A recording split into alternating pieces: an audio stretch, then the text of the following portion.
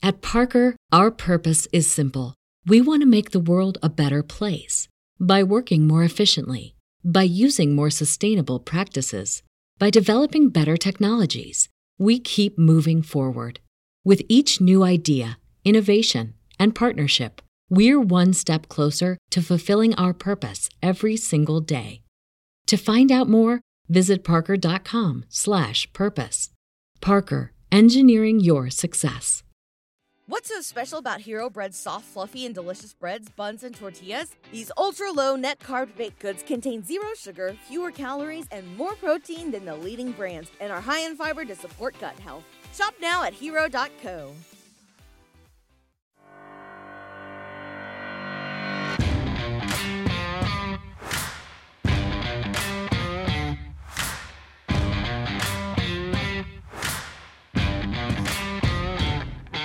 Welcome to the Start Me Up podcast, part of the Sexy Liberal Podcast Network. I'm Kimberly, fully vaccinated, fully boosted Johnson in D.C. Today, my guest is Laura Packard. She's an award-winning progressive digital new media and communication strategist. She's also a healthcare advocate who is a cancer survivor. So we are going to talk about the importance of the Affordable Care Act, where things are going, how it relates to the Build Back Better bill, and what you can do to put the pressure on Congress and elected officials to make sure that that happens. Now, when I say goodbye to Laura, I stay on for an additional 15 minutes just to rant about some general politics. So be sure to stick around after our conversation to hear my rant. Before we get into our conversation, though, the Start Me Up podcast is an independent podcast supported by listeners, and it's woman-run. It's patrons who keep the show going, so I am so grateful for each and every one of you. If you enjoy today's show, visit patreon.com/startmeup. You'll see that I offer a bunch of different tiers, including one that has a much shorter intro and is completely ad-free. I do 2 free shows a week,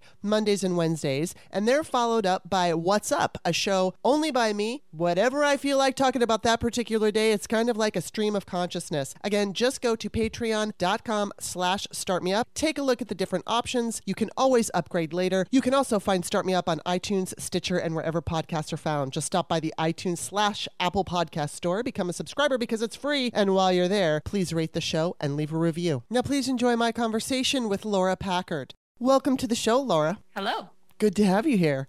You have an interesting backstory. You have an interesting story, I should say. So you contacted me about being on the show, and because of who you are and what you do, I was really interested in talking to you. So why don't you tell everybody, I gave you a little intro at the beginning of the show, but why don't you tell everybody how you became a healthcare activist and what motivates you to do this work? Okay. Well, I started doing healthcare work in 2009, 2010, when the AFL-CIO sent me to Arkansas to work on getting the Affordable Care Act passed in the first place. So I was working with people that had compelling healthcare stories, but it wasn't my story.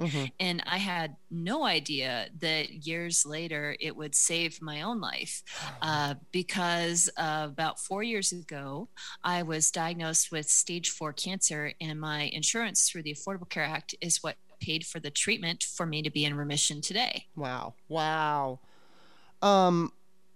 What I was reading something about, well, maybe we're going to get to that in a minute because I think it's about Lauren Boebert and her votes on this. Now, I just want to ask you, for people who are not either utilizing the ACA or not too familiar with it, when it covered you, did it cover you in a way that you were really comfortable and you could afford it? Well, it's not perfect, obviously. So, I did have to pay thousands of dollars out of pocket until I hit my maximum, but it cost over $500,000. Wow. The 6 months of chemotherapy and the month of radiation and the 2 hospitalizations. So I never could have afforded that much money. I mean, we still need to work to make sure that healthcare is affordable because thousands of dollars is still too much for most people. But hundreds of thousands of dollars was just not even possible. Right. Oh my God. So what's going on with Congress right now on the on healthcare, and how does that relate to the Build Back Better bill? Well, Congress is working on Build Back Better right now, which is a piece of legislation that has a whole bunch of parts. And the parts that I'm following are about healthcare.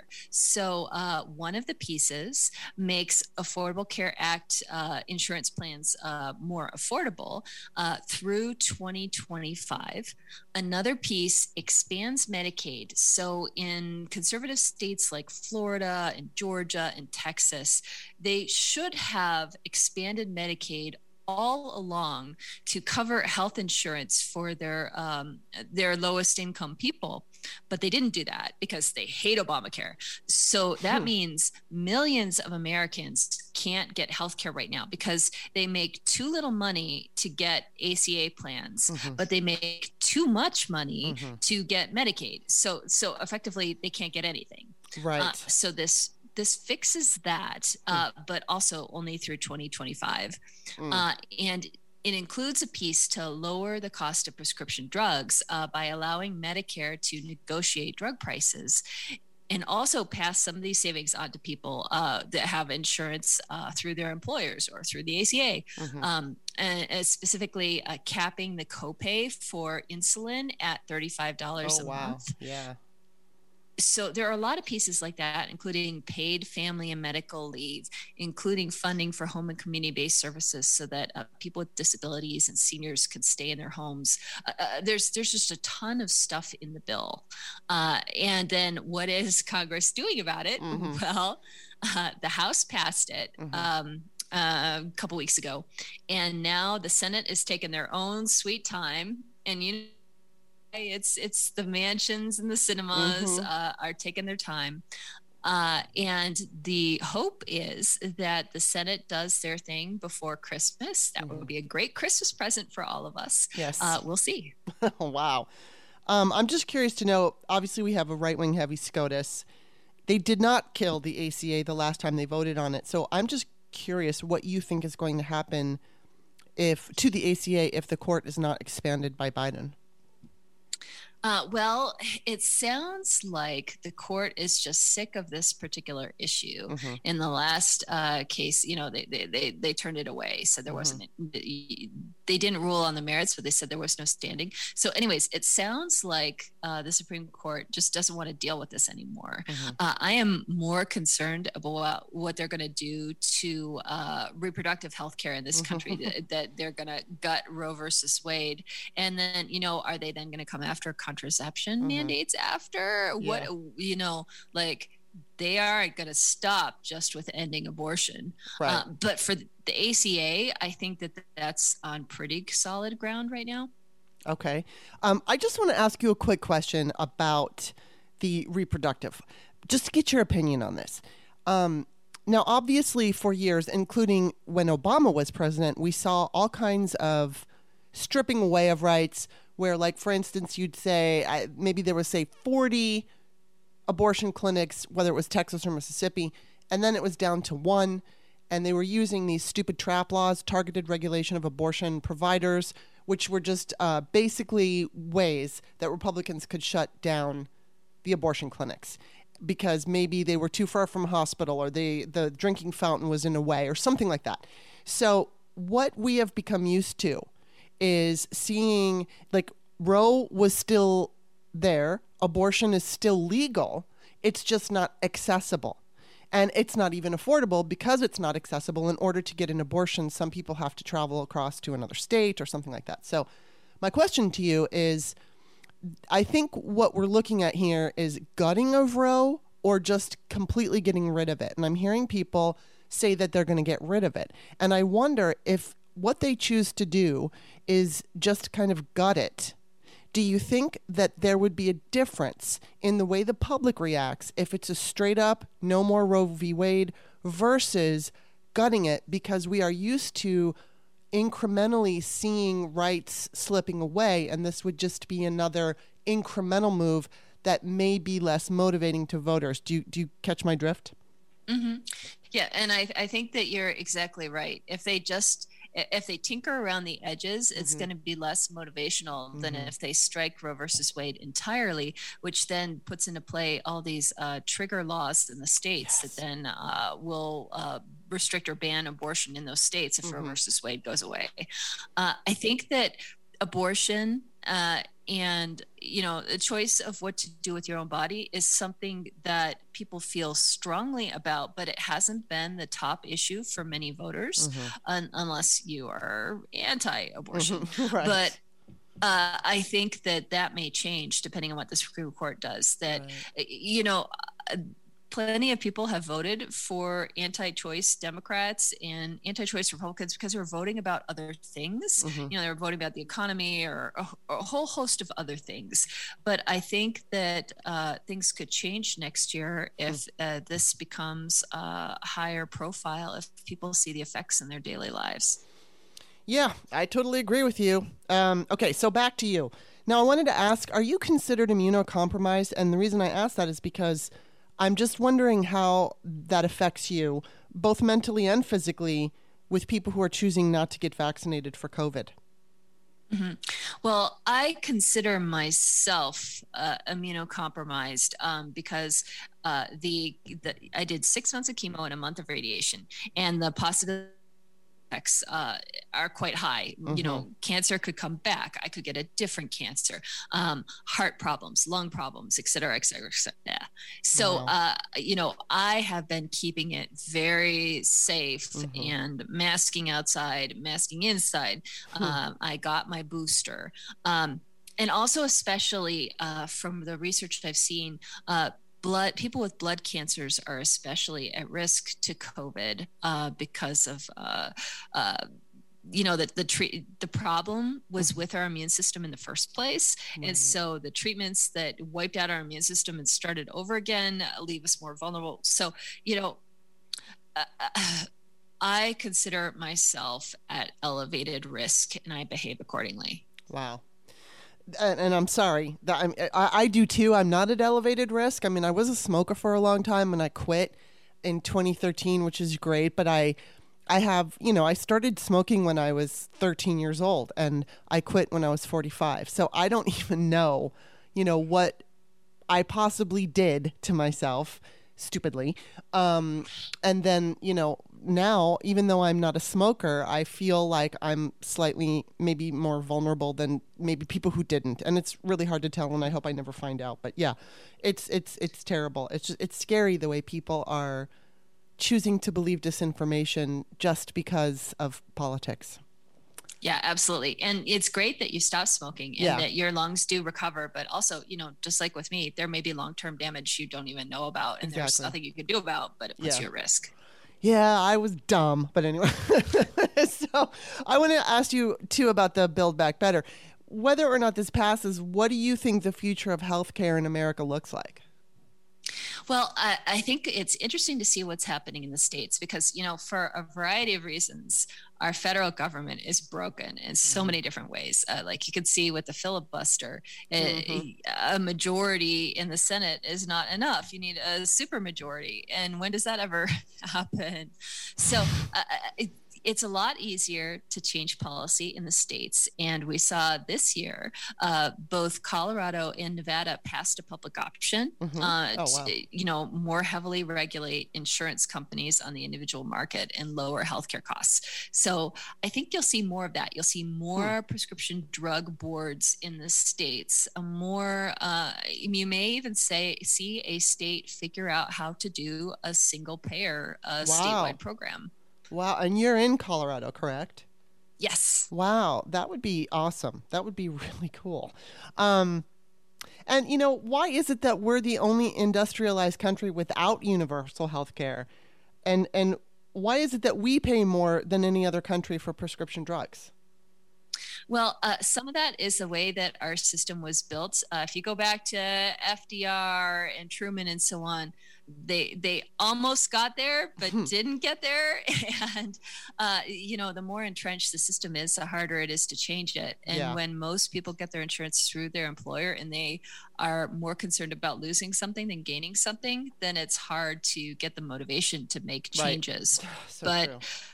also, like the way that our system is set up, so many people benefit from the way that it is currently. And by that, I mean insurance companies, I mean hospitals and drug makers and medical device makers and so on, that in other countries, they regulate this stuff more, that you can have private insurance companies, and several European countries have that and so on, but they aren't allowed to make a profit off of the basic insurance piece, but that's not the case here. So money involved, it gets hard to force change. And you can see that with the battle to lower surprise medical bills. The hedge funds and the private equity companies have been buying up small doctors' practices and so on, and jacking up the rates and really sticking it to people. And they fought with millions upon millions of dollars regulation of surprise medical bills, because that's how they make some of their obscene profits. What is surprise medical bills? I haven't heard that term.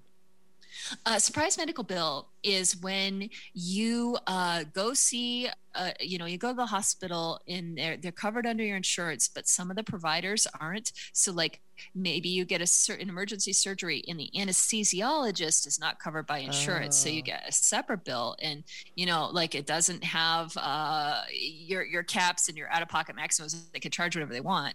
So you see a lot of that with hospitals and so on, where there's a whole bunch of providers, a whole bunch of services. You can't always pick and choose because you may be unconscious, and then you get the bill. So can we go back to when, because I hadn't heard of what you just said, talking about these companies buying up private practices. Why are they doing that? What is prompting them to do that? Well, private equity firms and hedge funds, they're all about the profit. They're collections of rich people's money, and they're always looking for a way to make more money. And so our unregulated medical system is a place where if you are willing to operate without a conscience, you can make a killing. Wow. So they've been buying up smaller doctors' practices, especially during this pandemic. I think a lot of small shops couldn't necessarily make it a go of it financially, because people spent a year only going to doctors and hospitals for emergencies, skipping preventative stuff. So a lot of these small guys, were shaky financially because of it, and maybe sold out.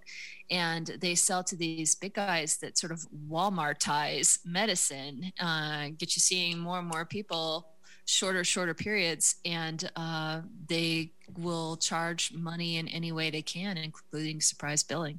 Wow.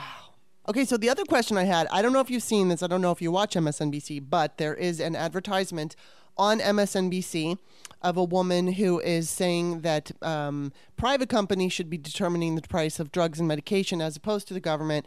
And she goes on to say how other countries that the governments are determining their prices. She alludes to the fact that people are getting sick and dying, but with absolutely no proof.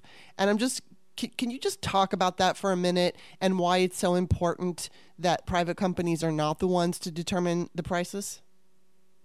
Well, we pay more than any other industrialized nation for our prescription drugs. And obviously, like it that way. So they're coming up with anything to fight this, the ability to negotiate prices, because it cuts into their profits. But I mean, the VA negotiates prices, and the other countries do it. Parts of the American medical system do it. It's just Medicare. It was written into the bill passing Part D under Bush, under Republican control. It was a giveaway to the pharmaceutical companies, and so they're fighting for that money. So they claim that it'll mean less drugs, or you won't be able to access your drugs. But right now, people can't access their drugs because it's too expensive. Yes, absolutely. So what can we do, especially about the Build Back Better? Because obviously, initially, Biden said he wanted to get it done before Thanksgiving, and I think we all know why. You mentioned the cinemas and the mansions and all of this are standing in the way. So what is it that we can do to pressure or whatever we need to do to get this thing passed before Christmas? Well, at this point, it's the Senate's game because the House already passed a version. Mhm. So you should be contacting your two senators, making sure they hear from you that you want them to do this. And also, for as much pressure as hopefully Sinema and Manchin are getting, I think it's also important to note that no Republicans are voting for this bill. So, if you have Republican senators, call them too. And then after you call them, write a letter to your paper and talk about how they're refusing to lower the cost you pay for prescription drugs, because I think it's unconscionable that half of our government is not even bothering to do anything about healthcare, and they're just getting away with it. Yeah, they're not bothering to do much of anything. I mean, I think Mitch McConnell was asked what their platform was for 2022, and it's just nothing. They didn't have a platform in 2020. And they don't have a plan. And, of course, Donald Trump kept promising that we were going to have this wonderful new Republican health care plan, and nothing. So they're never going to do anything about it. My fear is if they're able to take control completely, we'll just lose everything. But let's just not go to the dark side right now. we can at least have some hope and understand that, our voices, I think it's extremely important now for everybody listening to know that we all have to be a part of this, because Democrats can only do so much on their own. They're working against the Republican Party. They're even in some cases working against the way this is framed in the media.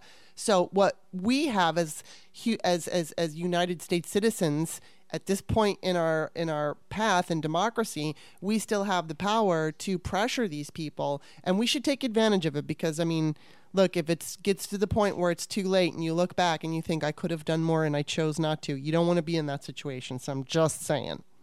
But, okay, so I know that because you're from Colorado, and I know you follow Miss Lauren Boebert, can you tell us how she and why she's particularly dangerous on healthcare? Well, Lauren Boebert is dangerous on a whole bunch of issues. Yes, she is. But on healthcare, she takes the standard party line and that she hates Obamacare. That was one of the issue planks on her website. Of course, she has no replacement. She has nothing to offer people that don't have health insurance. So her idea, if you don't have health insurance, is screw you. But she also voted against the national the National Bone Marrow Donor Registry, the program that funds that. So that's for people that need a bone marrow transplant, including many cancer patients, including people with my type of blood cancer, that if the chemo doesn't work, if my cancer came back, I might need a bone marrow transplant. So it's to score political points, or to get some attention. She's doing these wildly destructive things. Not only, attacking other congressional representatives and being Islamophobic, homophobic, every kind of phobic, but on the policy side, she's making really destructive choices, and she has no solutions for Coloradans or anybody else that need health insurance. Yeah, that's the thing about them. They never have any solutions. All they have is cruelty and trolling, and that's it. And I hope enough Americans wake up to this, because she's so dangerous. You also wrote, it was from Ms. Magazine. You wrote something here. I've got it. AOC versus Bobbers, addressing the hollow at the heart of Trumpism. So can you walk us through that article a little bit? Well, I talk about what you just said, in that are you elected to do something for the people you represent, or are you just performing? Are you just a troll looking to get more Twitter followers so you can get your Fox News slot 5 years from now? So, and you can see the difference just in Alexandria Ocasio-Cortez wore the dress that said "tax the rich" to the Met Ball, and that's a policy piece. And she doesn't, she wants to tax the rich to fund programs that help working class Americans, but also to tackle some of the power issues, in that if you have concentrations of wealth, you have concentrations of power, and it distorts our democracy. So a dress is not just a dress. But if you compare her to Lauren Boebert wearing her dress to Mar-a-Lago or whatever, her dress said, "Let's go Brandon" on the butt. So AOC is pushing a policy agenda to make life better for working class Americans, and Lauren Boebert just wants to fuck Joe Biden. Exactly. There you go. Oh my God. It's just so maddening. Okay, so I know that open enrollment for health insurance is going on right now. So what are the important dates to keep in mind? And, how can people get covered? What should they be doing? Well, if you have Medicare, the open enrollment deadline is December 7th. But if there's a change in your life status, if you move or so on, then you can still switch plans. And for the Affordable Care Act, the deadline, there's two deadlines. The first deadline is December 15th if you want coverage that starts January 1st. And the second and final deadline is January 15th. So if you want coverage at all next year, you got to get it done by January 15th. And how you do it is go to healthcare.gov. And it'll walk you through the process online. It'll also show you local navigators that can help talk you through it, because sometimes insurance is confusing. So, I go with a broker that helps me talk through my particular healthcare needs, and it's free. It does not cost you money to work with somebody. That's good to know. I want to ask you something about your bio. You have Progressive Digital New Media and Communication Strategist. What is that exactly? My day job, I do digital work for nonprofits. So I am writing those emails and that website content and so on for nonprofits. Very cool. Hopefully, I'm not the person that's writing the worst emails. I'm not. That's funny. And I'm also just curious, how are you feeling about what's going on right now politically and the 2022 midterms? Well, I think that this is a challenge and an opportunity. I think if the election were today, we wouldn't be doing so great. But we have the chance to fix it.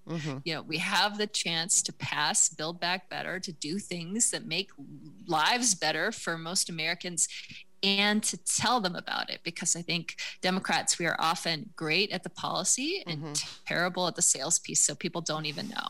Yeah, it's the sales. We have to sell ourselves, and we just absolutely have to.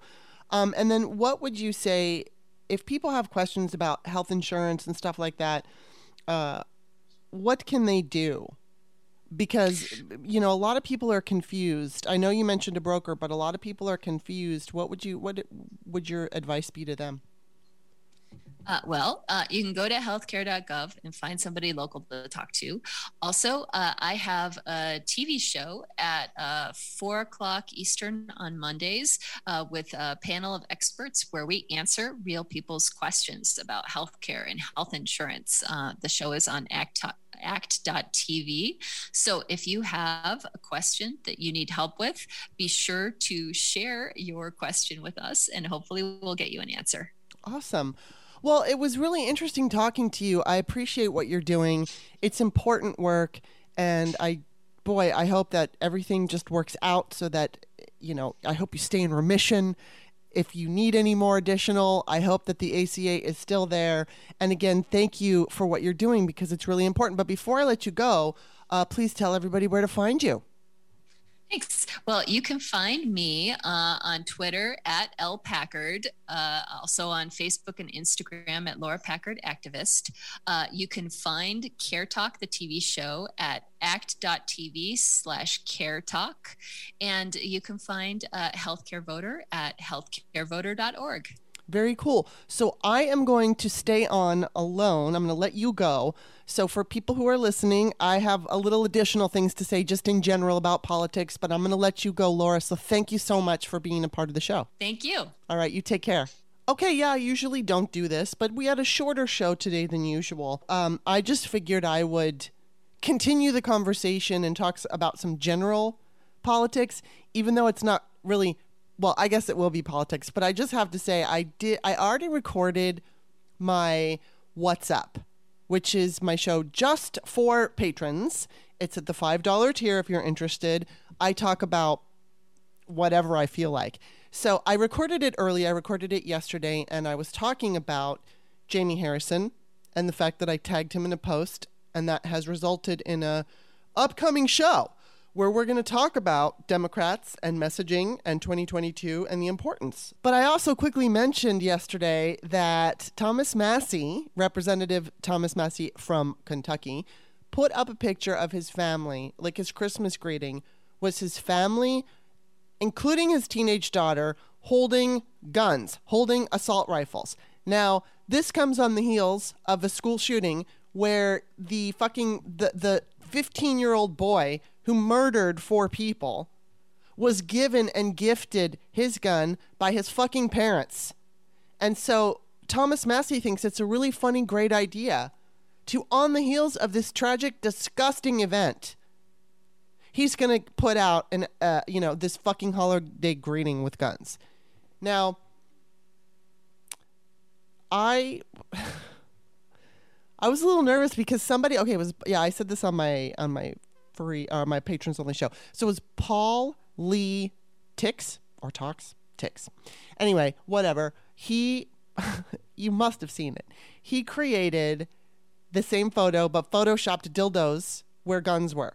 And so I tweeted it to Massie, and Massie blocked me. So fuck him. He's not supposed to block anybody because he's a public servant, but he doesn't care. None of them care because they're neo-Nazi fascists, and they're all horrible people. Horrible.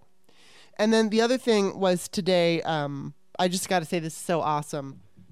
I asked a question, a hypothetical, because I'm seeing all these people, and I'm not criticizing anyone. I'm just observing. So I'm seeing, there's a whole crowd, including Lawrence Tribe, which was he was Merrick Garland's professor in college. People saying Merrick Garland, including Adam Schiff, saying that he's got to get his ass rolling on Trump indictments. So there's the crowd that says, okay, we got to hurry up and do this. And then there's the crowd that's saying, you got to just chill and let him do what he's going to do. So again, I'm saying, fucking Adam Schiff is being vocal about this, and he's been vocal about this more than once. When I spoke with Jody on Wednesday, I didn't have it in front of me, but I've listened to it since then. And Jody was saying, well, I haven't heard it, but I'm assuming he was addressing people's concerns. No, he was literally and legitimately concerned about Garland, which kind of freaks me out. I don't know if Garland is talking with Adam Schiff at all and saying, hey, we've got something going on, but doesn't look like they are. So I posed a question today on Twitter, and I said, okay, what's more important for the 22 midterms, passing voting? Well, I didn't say 2022 midterm, but whatever. What's more important, passing voting rights or Trumpco indictments? Now, I didn't want to hear both. I know both are important, but the point is, what's more urgent? Everybody came after, everybody replied and said, obviously, was the voting rights, which is more urgent, because it is. Now, there is an argument that if we don't hold these fucking mobsters accountable, that we are going to lose 2022. But honestly, I think if they're not held accountable by the midterms, which is, even if he's doing what he needs to do, it's very likely that not enough is going to happen to satisfy people who elected Biden specifically to indict Trump. Not Biden, but you know what I mean. The DOJ and Garland. So if we can pass the Voting Rights Act, which we have to fucking do, then what happens is, and especially if we get that Democratic majority, we will be able to continue on with investigations that might take longer than everybody wants, because it's not a quick little Law and Order episode that just gets wrapped up all easy. This is really serious shit. When you're going to indict, whether it's a former president or the higher ups in a presidential administration, you got to get that shit right. You cannot fuck that up. That would be worse than not doing it at all. So if we do pass the Voting Rights Act, then what we do is we protect not just voting rights, we protect democracy. which will continue down. Now, I mean, I think Obama should have gone after the Bush administration for war crimes. They chose not to. I think that was a mistake. I think it would be a mistake not to go after Donald Trump. But seriously, when you think in terms of what kind of country do you want to live in? Because if, let's just say, we see an indictment of Trump, because now Terry Canfield and a number of other people are talking about the fact that it's not necessarily going to make the difference that we all think that it's going to make. If Trump is indicted, let's say in March or in January or whatever of 2022, that's not necessarily going to mean everybody's showing up at the polls. And also, let's say Trump is indicted tomorrow, whenever, soon. If we don't have that voting rights bill passed, first of all, the Republicans are going to be majorly motivated to show up at the polls. Majorly motivated. And not only that, if we don't have those gerrymandered districts fixed so that it's more fair, it won't fucking matter. He could get indicted, he could get arrested, the Republicans could win, and they could pardon him. I'm not trying to dismiss the importance of what Merrick Garland does or doesn't do. It's extremely important. As I said, I do believe Bush and his administration should have been held accountable. And I understand the reason why. I'm not justifying it, but I understand that there is a fear when you go after your political foes or opponents that it becomes it just becomes an endless thing of each administration going after the other. And I think Obama, again, not justifying, just trying to understand his reasoning, I believe Obama was trying to avoid that. Again, we knew that the Russians were interfering with the 2016 election, and the Democrats chose not to say anything. Now, backseat drivers might say, oh, we should know. And you know what? I actually do believe we should know what's going on, but that doesn't necessarily mean that that would have been the best political decision. Now, clearly, the decision not to say anything, well, ultimately, Trump got into the White House. So we can go back and say, well, maybe if something was said, maybe if the Democrats really pushed this and said, hey, I mean, Hillary Clinton did. She did. But as the party, if we would have heard from the party, hey, look, this is happening, I don't know if it would have made a difference. I don't know. I think it's good to be honest, and Hillary Clinton was being honest with us. It wasn't that the rest of the party wasn't being honest. I think they were just like, we don't know exactly what to do about this. Because if we put it out that this is happening, oh my God, the already fucking fucked up 2016 election would have even been crazier. So I am not saying that it's not important that we, I think indictments are important, and I think we've reached a phase in our democracy, in our experience, our democratic republic, that we have to do this now, because obviously, no matter what the Democrats do, Republicans are going to be intentionally cruel. They're going to break every law they can. They're going to break every rule they can. And if you can just bet your fucking ass if a Republican gets in 2024, we're going to see all kinds of arrests from, on the Democratic side. They just will. So it would behoove Democrat. Now, see, the DOJ, they're not Democrat. They're not Republican. They want to stay out of it. And I get that. But, we're in this really fucking weird place right now. So I want to go back to the fact that I asked that question about what's more important, the voting rights or Merrick Garland indicting Trump Co.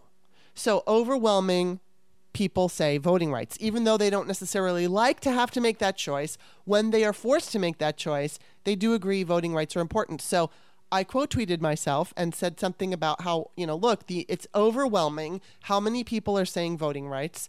And so we need to fucking get our shit together, and we need a organized movement. So Christine Pelosi, oh my God, we follow each other on Twitter. So it was literally within a few minutes, she sent me a tweet, and I retweeted her. I quote tweeted her and everything.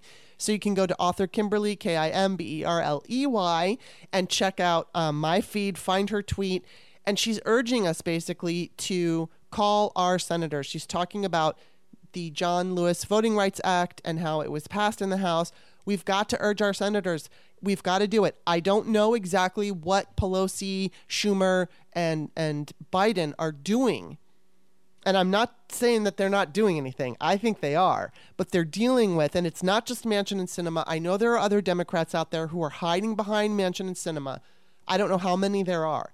But they've got to work on their end to figure out that. We've got to work on our end to put out that pressure. It's extremely important that we do this. And again, as I was saying to Laura, we, the people, we are at a point right now where it's very difficult, I think, for a lot of people to feel motivated. Now, I mean, there's a lot of them that do feel motivated, but there's a lot of people who feel like, I don't want to be bothered. It's not going to work. They make excuses. Fucking be bothered. Make the phone call. Just go to, if you don't know who your senators are and you want your U.S. senator, not your state senator. So you go and find out. If you're living in California, enter California U.S. senators. Tell them what, please pass the Voting Rights Act. Now, you may get a person. You may get, you may have to leave a message. Just do it. If you are living in a red state, it's extremely important for you to find out who your senators are. I know that it feels like they're not going to care. But maybe you might hit, some of them might care. And we don't want to wait until it's too late and we have that pit of our stomach, on whatever voting day is, the day after voting day in 2022. We don't want to have that pit in our stomach like, I could have done more. Especially when I could have done more means 5 minutes of your day. You can take 5 minutes of your day to pressure whoever it is that's holding up, whichever senator is holding up this bill. So that's going to be it for me today. Thank you for listening. You can find me on Twitter at Author Kimberly, KimberLey. You can find all my books on Amazon.